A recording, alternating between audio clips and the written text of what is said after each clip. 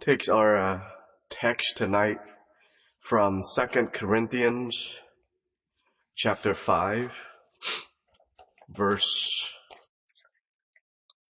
17. Just one verse. 2 Corinthians 5:17. Therefore, if any man be in Christ, he is a new creature. All things are passed away. Behold, all things are become new. Well, it's a new year, 2024.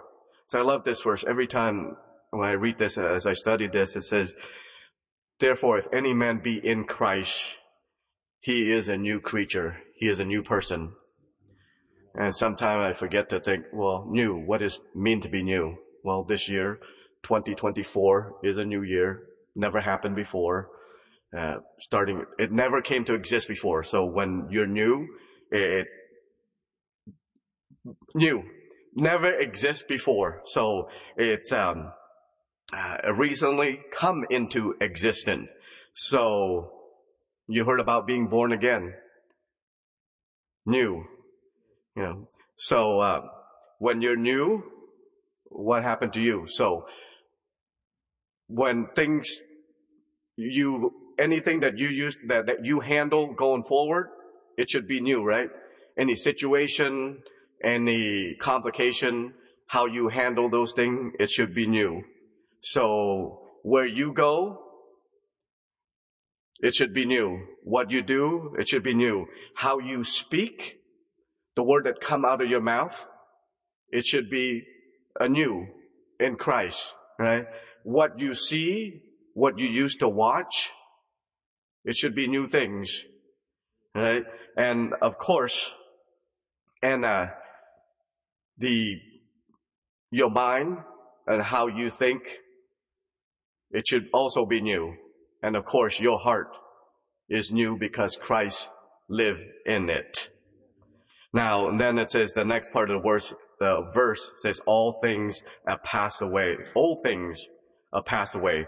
Well, what are old things? Well, things that you used to handle. You used to handle a certain way. The ways that are not edifying, it should be buried, right? It should be put away.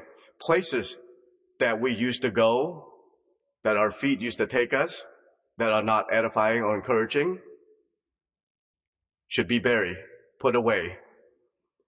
What we used to watch, what we used to see that are not encouraging or edifying, it should be put away. It should be buried away. Same thing on how we speak to one another that's not encouraging or edifying. Sometime when you used to just certain way you say hi to certain people that are not Christ-like, it should be put away, buried away, never to be seen again. Again, anything that we see that are not edifying or encouraging, or the scowl that you give the look to somebody that you don't like, that should be put away also, right? Because you're a new creature in Christ. And anything that's in your heart that are just not good or edifying should be put away.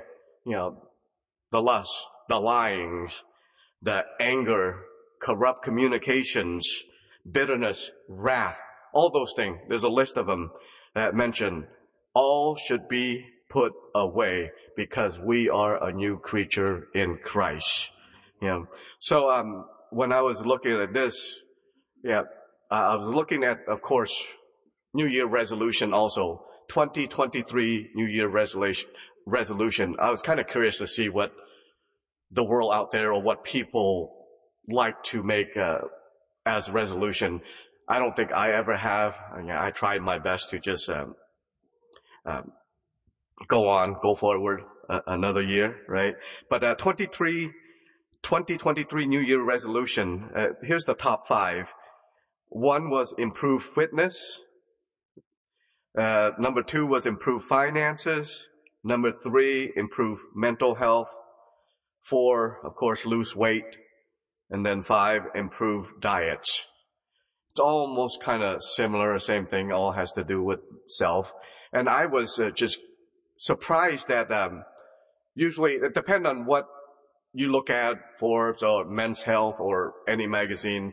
Usually spending more time with loved one is about maybe number 5 or 6 or further down the list.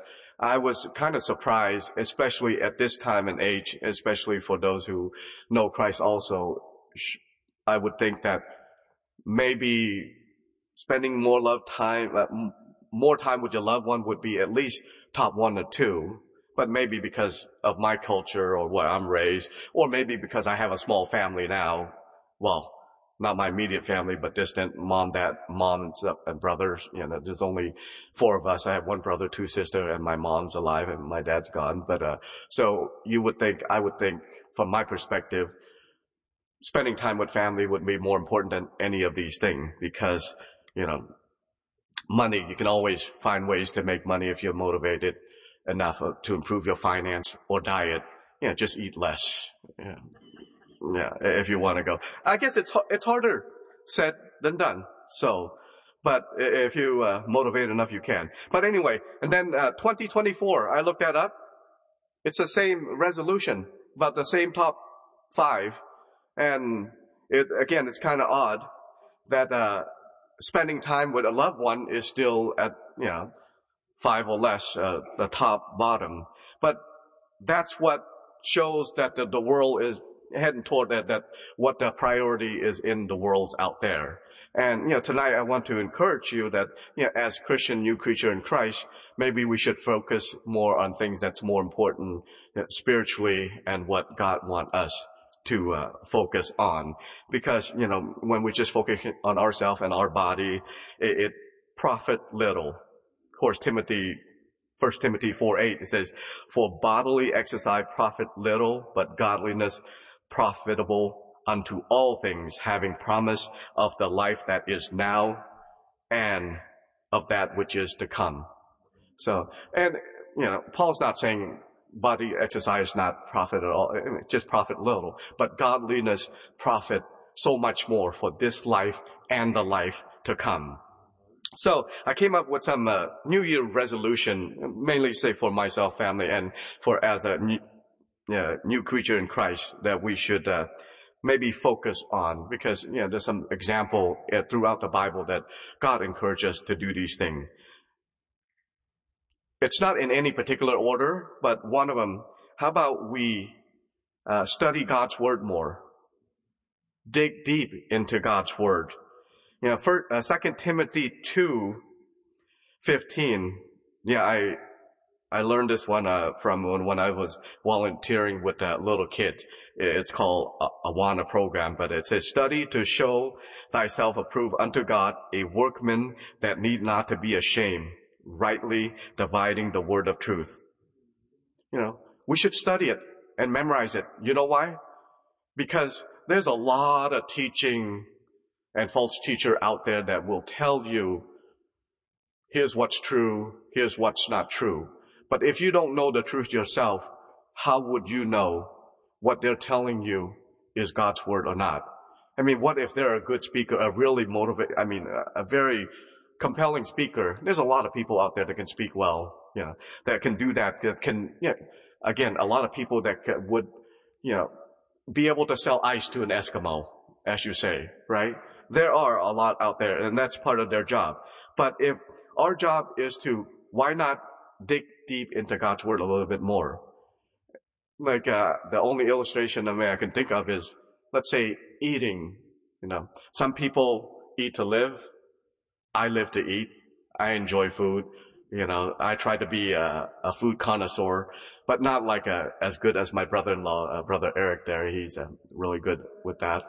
But, so when you eat, most of us eat 2-3 meals a day, right? Not just a bite or 2 and then just go on your way. You eat enough to get nutritional value into your body so you can survive and be healthy. The same thing with God's word. You don't just read 1 verse a day. Oh, you think that's enough and sufficient? Do you? No, we should read and study and dig deep into it so we can grow in grace and in the knowledge of the Lord our Jesus Christ, right? And so that way, when somebody come and ask us, what does this mean, or why you believe what you believe, you can go to Scripture and say, this is why, this was why we believe in this, and this is why we choose to walk this way. That's why. So again, yeah, it's good. I'm not saying it's bad to just read a verse a day, but where do you want to go? How knowledgeable do you want to be? How close do you want to be to the Lord? How much do you want to understand the Bible? I mean, you can read the Bible as many times in a year, and then when you start over, God will show you something more.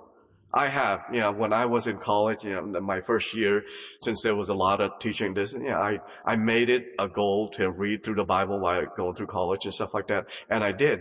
And then when, the next year I read it through again, God showed me so many more things than the first time that I read through it again, because come more knowledge, more understanding, more wisdom, and God will provide that if you want to, if you choose to follow that. So again, get into God's Word. All of us should. Because His Word will protect us from, again, false teaching, false teacher. And, I think we were listening through, I think I'm in Joshua now when I was just reading through book thing. They're ready, Moses is gone in Joshua chapter 1.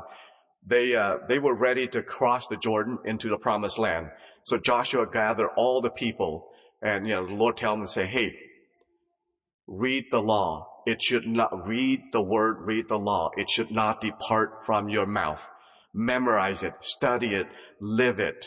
So you will be prosperous and successful. See, He was telling them that, hey, God's word, God's law will direct them, will protect them, will make them successful. And that's what they did before they crossed the Jordan. The children of Israel did that, and they listened and they obeyed. Second one, how about prayer?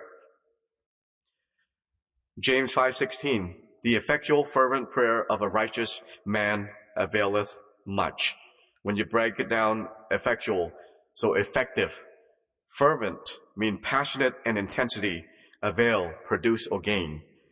So the effective, passionate intensity prayer of a righteous person or a new creature in Christ will gain much. And also verse 15, the one before that, it says, and the prayer of faith shall save the sick. That's what, as you hear the testimony, that's what I love about our church.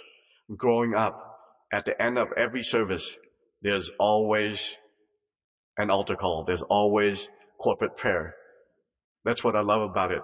When we come together with prayer, that's where God's presence is. That's where God do mighty work. That's where He show His power. That's where He encourages all of us to one another. So corporate prayers is powerful, and it encourages each and every one of us. And what about family prayers? I would recommend that you should have family prayer. When we do devotion, I believe a family that pray together will stay together, will encourage one another, will help each other to grow closer towards God. And then individual prayer. Jesus set an example for that. Every morning He go to pray by Himself for God. And again, we should do that also, besides again, I'm not saying you can't or cannot do, but we pray together at home, and then we pray by ourselves also, because God needs to show us other things that He wants us to know and understand also, beside that what He wants to show all of us here together. And that's why a lot of time I love special meeting and camp meeting, where just everybody from around the world just praying together is the mighty work of God. I mean, you can feel it. I mean, you can see it, and the presence of God it's work in a mighty way. So again, prayer is powerful. Use it. Draw closer to God. It's His way of communicating with us and drawing us, reconnecting our relationship back with Him. Prayer is our way of talking to God through Jesus Christ. And that's why he came down for us, is to rebuild that relationship with God that we lost a long time ago. And another one, number, I think, 3, about fruit of the Spirit. Galatians 5:22 and 3, but the fruit of the Spirit is love, joy, peace, long-suffering, gentleness, goodness, faith, meekness, temperance. Against such there is no law. How are your fruits today, the fruit of the Spirit? If you think you're getting there or close, God will show you. You can always grow closer, grow stronger, show more love, have more peace. And if you think you have a lot of patience already, try to go to Costco on a Saturday afternoon, or just drive around Southeast Portland. The Lord will show you, give you encouragement to have more patience, or that you still need work on that. So I do, because thank the Lord that if we seek it, if we ask him, he'll give us the strength to endure. And then 4, about draw closer to God, get closer to God. James 4:8, draw nigh to God and he will draw nigh to you. Hey, you can only get close to God if you submit to God, right? If you submit yourself to God and resist anything that's around you, you can draw closer to God. You can get close to God as close as you want to, because God is always there waiting for you to come to him and talk to him. I mean, what kind of relationship you have if you never talk to your friend or that special someone or your children or your spouse? I know I always make fun of guy. I read an article, something about, a guy, he has a best friend, but they only talk once a year. Might be true for guy, but not for the ladies. But I don't think that's how it works in any relationship. If you want to get close to somebody or get to know somebody more, we have to communicate. We have to talk. And the same thing with God. We need to communicate. We need, the more we communicate with him, the more that he will show what we need in our life and how we need him more and more in our lives, and how we can be used for him, in our lives. And then again, last one, it's not really the last one or least one, but again, you can make your own resolution and spiritual resolution about forgiveness. Luke 6:28, bless them that curse you and pray for them that despitefully use you. Forgiveness. God forgave us. He sent his son, to die for us. Jesus gave up his throne, his life, his luxury to come to be like us so we can understand him and give a chance for us to accept that forgiveness. I mean, we rejected him, but he was willing still come down and die on that cross for us to give us a second chance to build that relationship with him. So again, God's not asking us to give up everything to forgive somebody. Our job is to forgive those who doesn't like us or use us or abuse us, because God forgive us. Our duty is to forgive that person so they might have a chance to come to know Christ and know what love is all about. So